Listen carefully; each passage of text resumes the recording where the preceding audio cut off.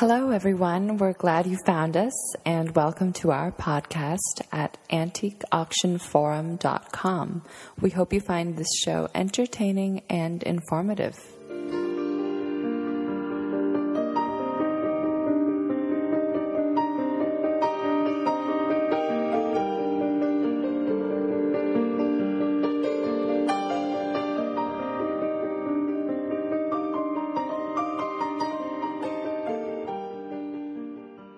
Hi everyone, this is Martin Willis, and in conjunction with the American Decorative Arts Forum, I have a special co-host today, Susan Doherty. How are you doing? Fine, thanks. Great, thanks for joining us, and we have a great guest, Sibel Gunter. How are you doing, Sibel? Very well, thanks for having me. Sure, welcome to San Francisco. Delighted to be here. All right, so why don't you give us a little bit of your background, and you're out here because you are going to do a lecture this week. Why don't we talk a little bit about that? Okay, the title of my lecture is Creole Furniture and Architecture, Louisiana Creole Furniture and Architecture, 1735 to 1835. And the lecture basically is covering the subject of a book that I just co-authored, basically Louisiana furniture of the same period. Mm-hmm. And the book doesn't cover architecture, but Susan and I sort of talked about what the lecture would encompass, and she felt that the audience here would appreciate us to talk about some, of course, the architecture in New Orleans and the surrounding area is very diverse. It's very beautiful. Very beautiful, yes, of course.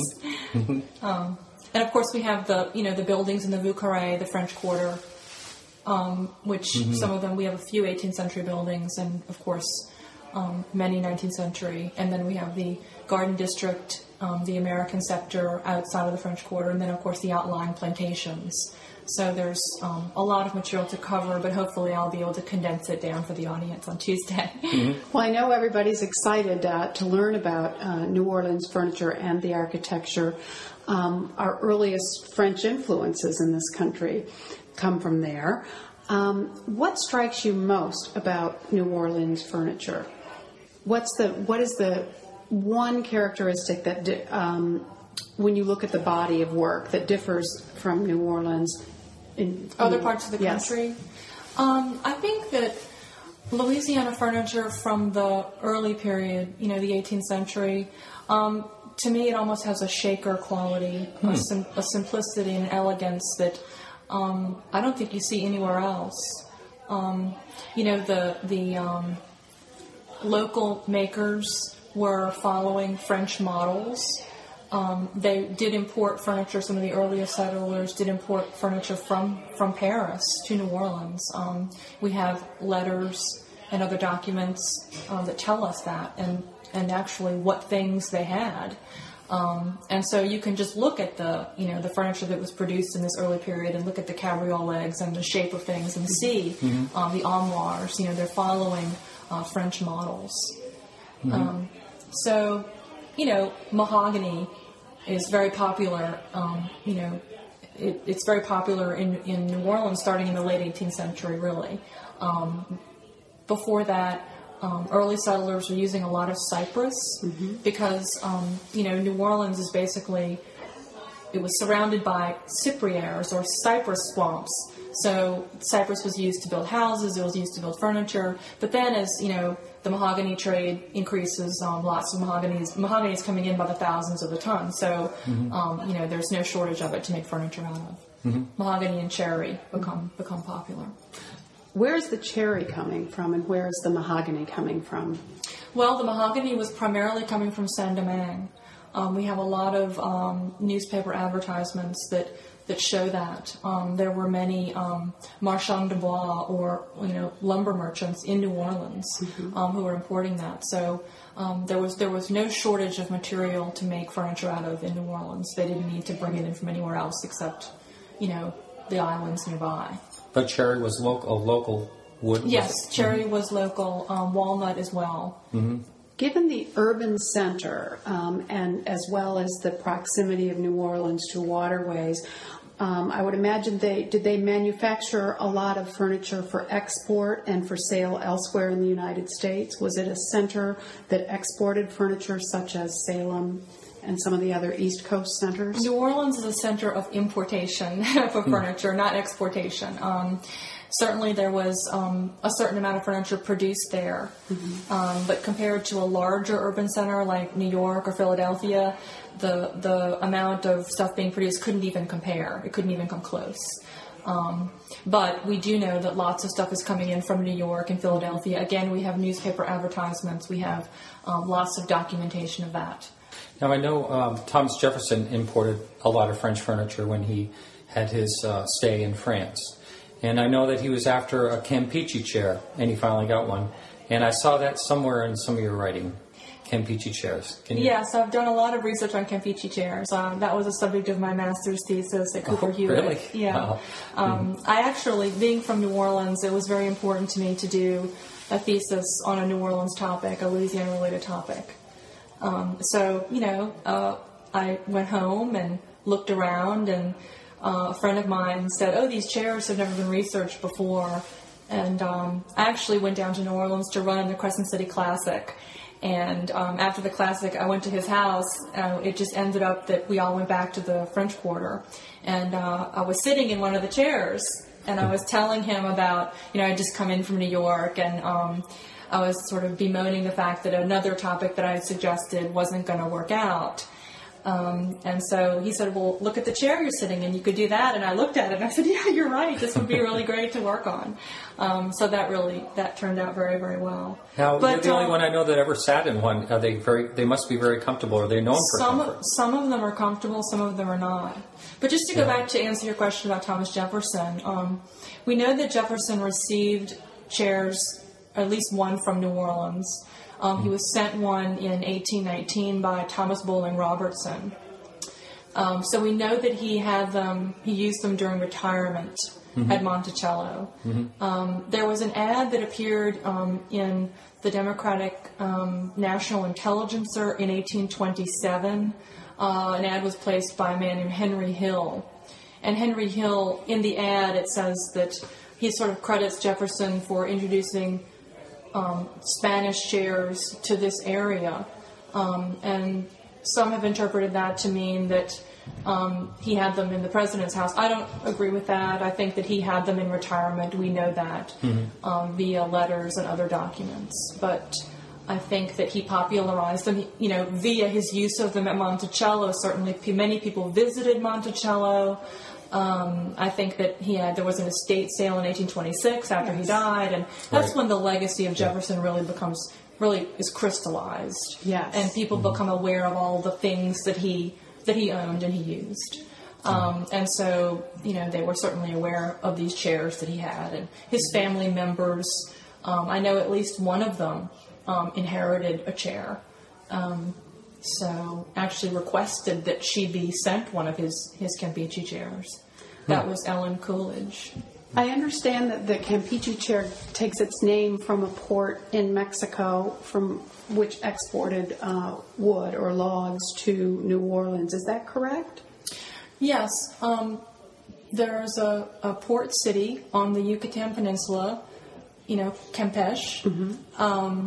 And so during the late 18th, early 19th century, there was a lot of trade going back and forth between Campeche and New Orleans.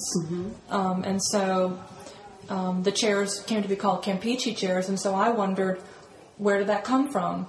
And so we did go into the National Archives and look into the original shipping manifests, and sure enough, these chairs started popping up in the manifests. And so they were named after the city because they were coming off the ship and it was coming from that place. Much as Canton Ware was named after Canton. Very much the same, yes. So do we believe that the first chairs of this type were imported to the United States from Mexico, and then we Americans started to make them? Is that the theory? Yes, they were shipped into New Orleans from Mexico, from the Yucatan. They were very popular among the planters. And some of them, of course, were shipped from New Orleans, further north, like from New Orleans to Virginia. But my recent research shows that they were probably arriving in other ports as well, possibly from Spain. There is a chair in the collection of Princeton University, the Princeton Library, Firestone Library. It's a very old chair. It's probably late 18th century. And James Madison's chair is actually a sibling of that chair. And there's another one in an important estate in England. So, you know, these Spanish chairs sort of had a moment of popularity internationally, not just in the United States. It just so happens that there were a lot of them in the Yucatan. They were shipped to New Orleans, and they were very popular because, you know, New Orleans is really part of the Caribbean culture. It's really the northernmost outpost of Latin American plantation culture. And so those chairs fit in there the way they fit in the, you know, hot climates in the islands and in the Yucatan. Susan, I just wondered, how the heck did you know that question? That's pretty amazing. I think she's been reading up. Well, I've always been interested in the form, and they seem to me an early form of the Barcalounger. Yeah, I think But so. the Sleepy Hollow chair, do you know what the Sleepy Hollow chair is? It's a Victorian chair that's kind of slung like that. Yes. A little difficult to get out of. But a question I had for you is, was there any like Louis XV or Louis XVI influence in the chairs as far as like the fluted legs and things like that in Creole furniture? No, I wouldn't say in Creole furniture. No, I mean, the Campeche chair, the ones that are made in Louisiana after the ones that come from Mexico, that's really a quintessentially Creole object, of course. And I think that their ongoing use in Louisiana really speaks to the local populace's sort of promotion of their Latin heritage. You know, to them the chair symbolizes their Latin heritage. So does that answer your question? Yes. The Campeche chair, though, spreads, and we see them not only in Virginia and in Washington. They're imported ones, but then we also start making them in the United States. Yes. I know from your book. Now, are there any documented examples of these further north? Do they go as far as New York? And are there any documented examples of them being owned in New England? Places that I know that they were made. They were made in New Orleans. They were made in Washington, D.C. Really? They were made in Philadelphia. They were made in Virginia. You know, we have examples that were made in the Fluvanna County area. Versions of them may have been made in New York.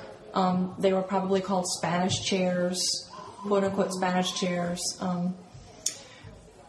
As further north than New York, I don't think so. I had never heard. I'm more familiar with New England furniture, and I had not heard of them being made. In an environment as cosmopolitan as New York, I wouldn't be surprised if some of them came in, you know, via trade or were copied. I've never seen one that's New York made, you know, definitely New York. But maybe one will turn up. I don't know. Maybe that would be great. Yeah.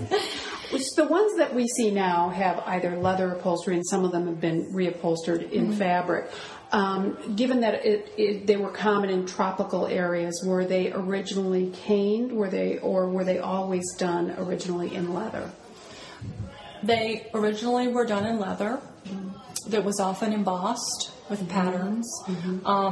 They are made with caning. There's a tradition of them, definitely, especially in Havana. There was an architectural historian who wrote an article. He went to Havana and did some research, and his article wasn't about furniture, but he had a picture of one of a chair being caned in the photograph, just like the same exact type. And so they did cane them. You can find them today coming from Indonesia, and they're caned.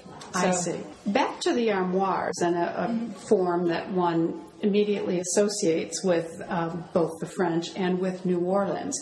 I'm intrigued that they're very French in form, the curvaceous French legs, and it's a form that one really doesn't see much of outside of the New Orleans area. You have in the Mid-Atlantic, you have a linen press, linen presses. You don't really see armoires as armoires.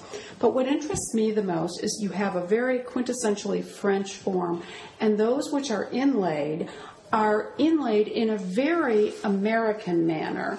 You see, and of course, American being Anglo-American, it's influenced by England, but you also see certain Scottish touches in the inlay pattern, that similar patterns to what you see in the southern backcountry but further north. So can you explain the juxtaposition of the English inlay on this very French form? Yes. So I'm going to tell the story of George Dewhurst again. There was a forum at Winter in 2007, their annual furniture forum, and I thought it would be a really good idea to go because the focus was inlay. And so I got my co-author, Dr. Jack Holden, to come up from New Orleans, and we attended a talk by an inlay expert, Stephen Latta, and he had done a lot of work on a lot of federal period inlay, and he was very familiar with the Seymours, and that he knew that this guy, George Dewhurst, had done a lot of inlay for the Seymours, and that he had traveled down to New Orleans. And we had his name, of course, in our list of cabinet makers, but we didn't know that he was an inlay person, an inlay expert. And so Latta did some really phenomenal research and discovered that Dewhurst had traveled down from Boston. He migrated really through Lexington, Kentucky, and then Baltimore, and then to New Orleans. And so in that way, he would have been able to pick up all these different styles, on the way to New Orleans. And so here was a person who had a whole repertoire. And so if you arrive in a place like New Orleans, the armoire is such a, popular form. Before closets and pantries become de rigueur, these were very practical, to store clothing in, to store, dishes in, whatever it was that you wanted to put away in a cabinet. And, of course, the forms were quintessentially French. But then we have, in the early 19th century, all of a sudden we have these armoires being made with all this Anglo-American inlay. And so Dewhurst is a very, strong candidate for being someone who came down and was responsible for all of that all that decoration appearing on those armoires. Well, and it also provides a very large, flat surface to, it's a way to showcase one's, a canvas, that's right, for inlay. Thank you, Sibel, for reminding me of Mr. Dewhurst's travels, because his travels through the back country would explain the Scottish influence on much of the heavily inlaid furniture. Yes. Because he went through Kentucky. Yes. And this is where you see those Scottish influenced designs. Right. This was a person with a significant repertoire, as I said. Yes. He would have been easily capable of decorating any of the armoires. Yes.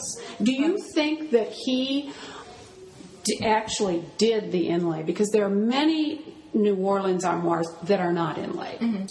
So is it possible that when a cabinet maker wanted something inlaid, that they had the inlay done by Mr. Dewhurst, or did he just sell the stringing and the pictorial shells to the cabinet makers? He sold stock inlays that he ordered from elsewhere, but he was trained to do it.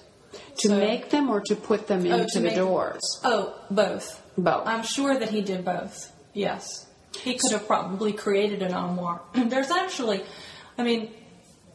the armoires that are inlaid, they could have been made by an Anglo-American cabinet maker who came to New Orleans and observed and crafted pieces that were fashionable, that looked like things that the local populace would want to own. To appeal to his market. My hunch is that they were made by somebody from Saint-Domingue, because there were so many of them. Well, I'm not saying that every single armoire made in New Orleans was made by an emigre from Saint-Domingue. I'm just saying that there were so many of them locally, and they have this flavor. When you look at them, they have a flavor that, speaks to that tradition. When you look at the armoire made for Stephen Girard, it's the same kind of object. Yes. So when you have a certain kind of object being made in an environment where you have a preponderance of individuals who are from that, an environment where those things are being made, then the educated guess is that, a Saint-Domingue, they're making. Right, and then many of them were indentured to other cabinet makers, so you could have had, somebody working for someone else. Somebody could have established a business and then had a bunch of people working for him, making things. And then you have Dewhurst nearby. The French Quarter is a very small place, right? Yes. And if you have 35 or 40 cabinet makers or people listed as cabinet makers in the directory making furniture in that small space, these are people who know one another, right? It's not hard to walk a block or two from Bourbon Street to, Royal Street or, any other street and find the person you need to work on this other, aspect, inlay or whatever. It does make one think that perhaps in New Orleans, inlay specialists may have interacted with cabinet makers in much the way that carvers interacted with cabinet makers. In other words, there was a chair maker who then would hire Samuel McIntyre or his son to carve the piece, such that the chair maker is one distinct party or firm and the carver is another. Yes. There's so much similarity with the inlay, and there are so many pieces that are not inlaid, so one could see how a typical cabinet maker may have brought in an inlay specialist to do that. Do you think that's possible? Absolutely. We have, ads for turners, chair makers, gilders. These are early ads? Yes. Now, our armoires, of course, the style, as you said, is very French. The cabriolets, the whole shape, everything. And a lot of our armoires are similar to one that belonged to Stephen Girard in Philadelphia. He was a wealthy merchant, and he actually imported furniture from France. But he had these two Saint-Domingue immigrants make an armoire for him, maybe more than one. The shape of it is very similar to ours. Now, in New Orleans, after the Haitian Revolution occurred, all of these Saint-Domingue immigrants were coming to New Orleans, thousands of them, and so they influenced the food, the music, the culture, everything. And a lot of them went into the cabinet making trade. And so it is no accident that there's a similarity between our armoires and the one that belonged to Stephen Girard that's in the collection of Girard College in Philadelphia. So it's French through Saint-Domingue. French through Saint-Domingue, exactly. And travel brought by the craftsman rather than necessarily, at least in the Philadelphia example, from the client ordering. The craftsman brought the knowledge of the skill, yes, that's and a good point. They made it, and the client had it, but it was really brought through the craftsman rather than through the demand. Right, and of course, Louisiana culture, we have such a strong Gallic heritage. Yes. French is spoken, it's a principal tongue, and, through at least the mid-19th century, probably into the late 19th century. Yes. Many of our cabinet makers' advertisements are in French and in English. So, that would have fit right in, these things. Francois Signoret, who was a furniture merchant and a wine merchant from Bordeaux, he came to New Orleans sort of, I guess, in the wake of the French Revolution. He arrives in New Orleans and he just plugs right into a culture, in which there are lots of French-speaking people and a large community of people who came from Bordeaux. So, did the Revolution drive a lot of French aristocrats to New Orleans?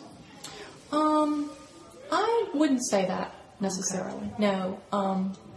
Did it drive a lot of craftspeople? In other words, if the demand for high-end merchandise declined with the Revolution, certainly a lot of them went to England, and the English potteries and porcelain factories certainly benefited from this outflow.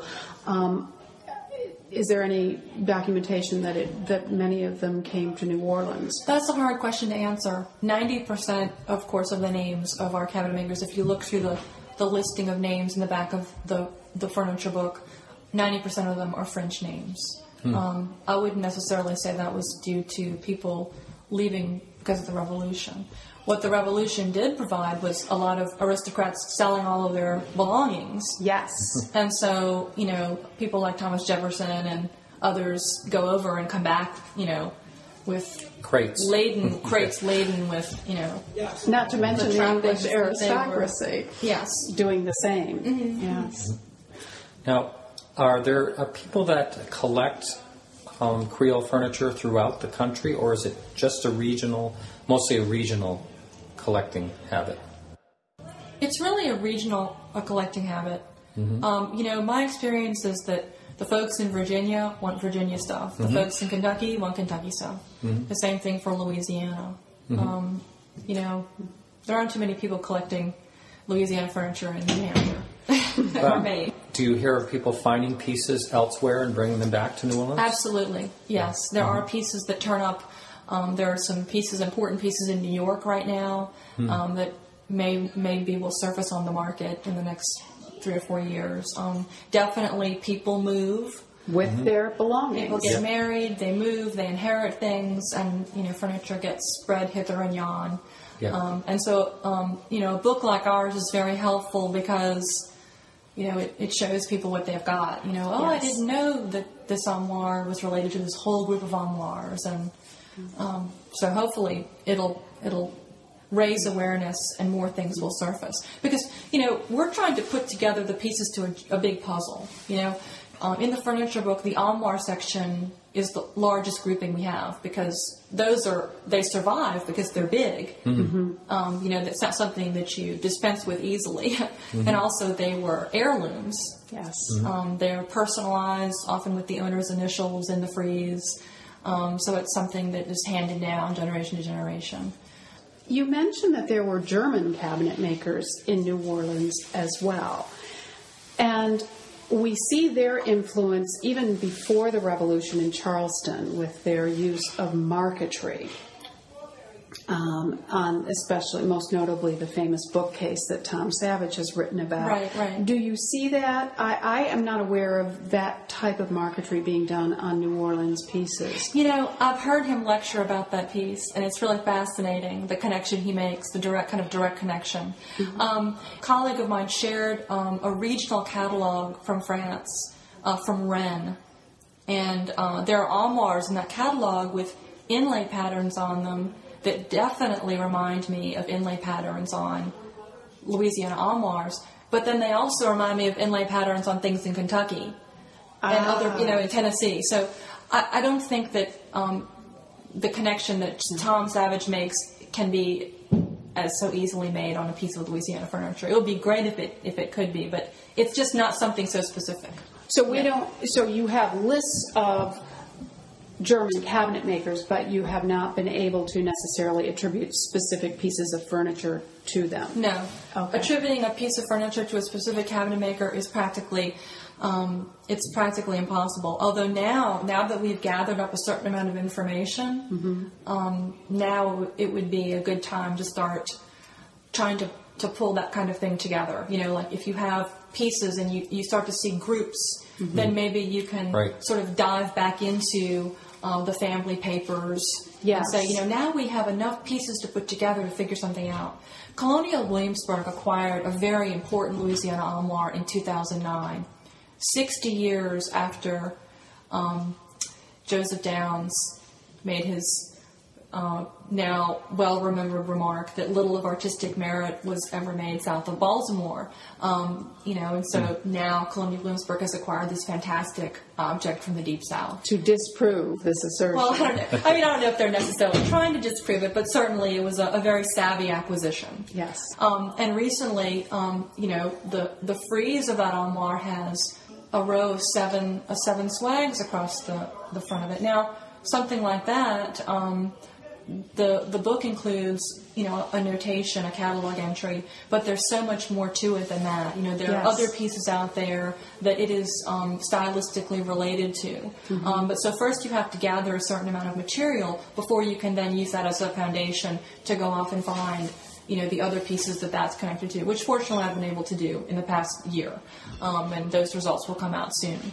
But yeah. Can you tell us the difference between Acadian and Creole? Actually, the name Akkadi comes from the name Arcadia, the mythic Greek paradise, and most scholars infer that the word Arcadia may have been synthesized with a similar Indian word, resulting in the final form, and then it was applied to Canadian Nova Scotia by French settlers in the 17th century. So the Acadians were those who migrated to Louisiana from Nova Scotia beginning in about 1755 when they were deported by the British. And then Acadia was incorporated into their empire. And the word Cajun, then, is simply a vernacular corruption of Acadian.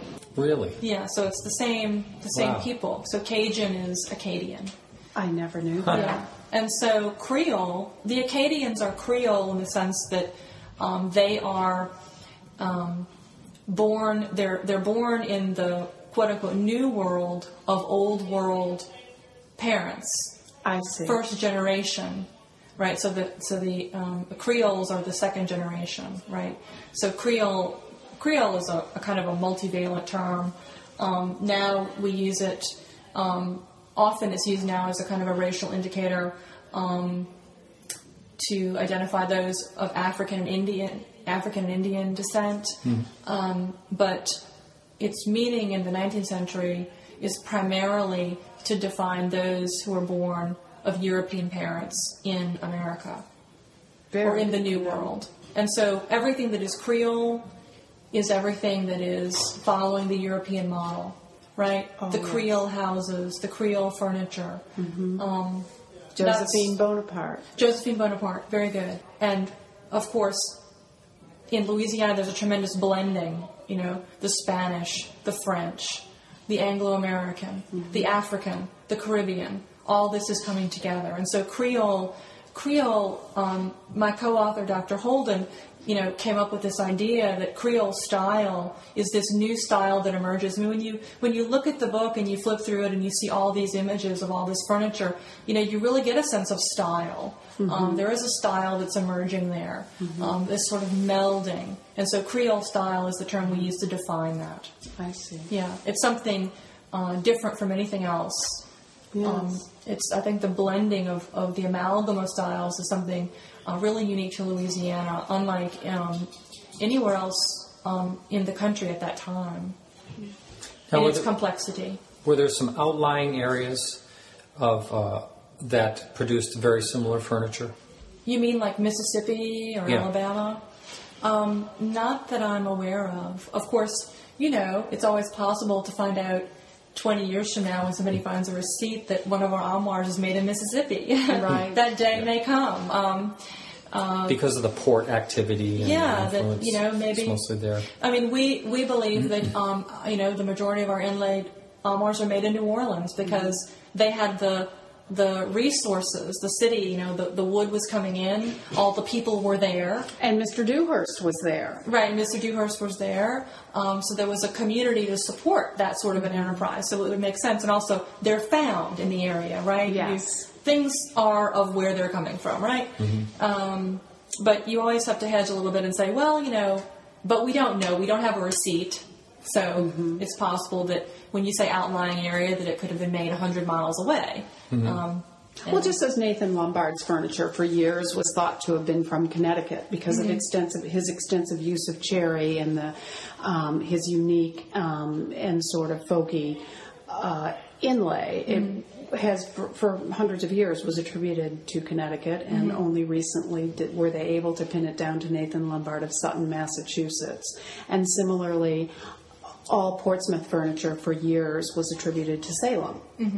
And similarly, the Saco, Maine bureaus until the 1990s were attributed to Portsmouth. That's right, with the drop panels. Yes, the drop panels and the combinations of ovals and rectangles. So certainly. And now there's talk that much of the furniture attributed to Baltimore may actually have been made in Philadelphia. Pennsylvania, some of them are so close. They look very close. Yeah, all you could do is make educated guesses.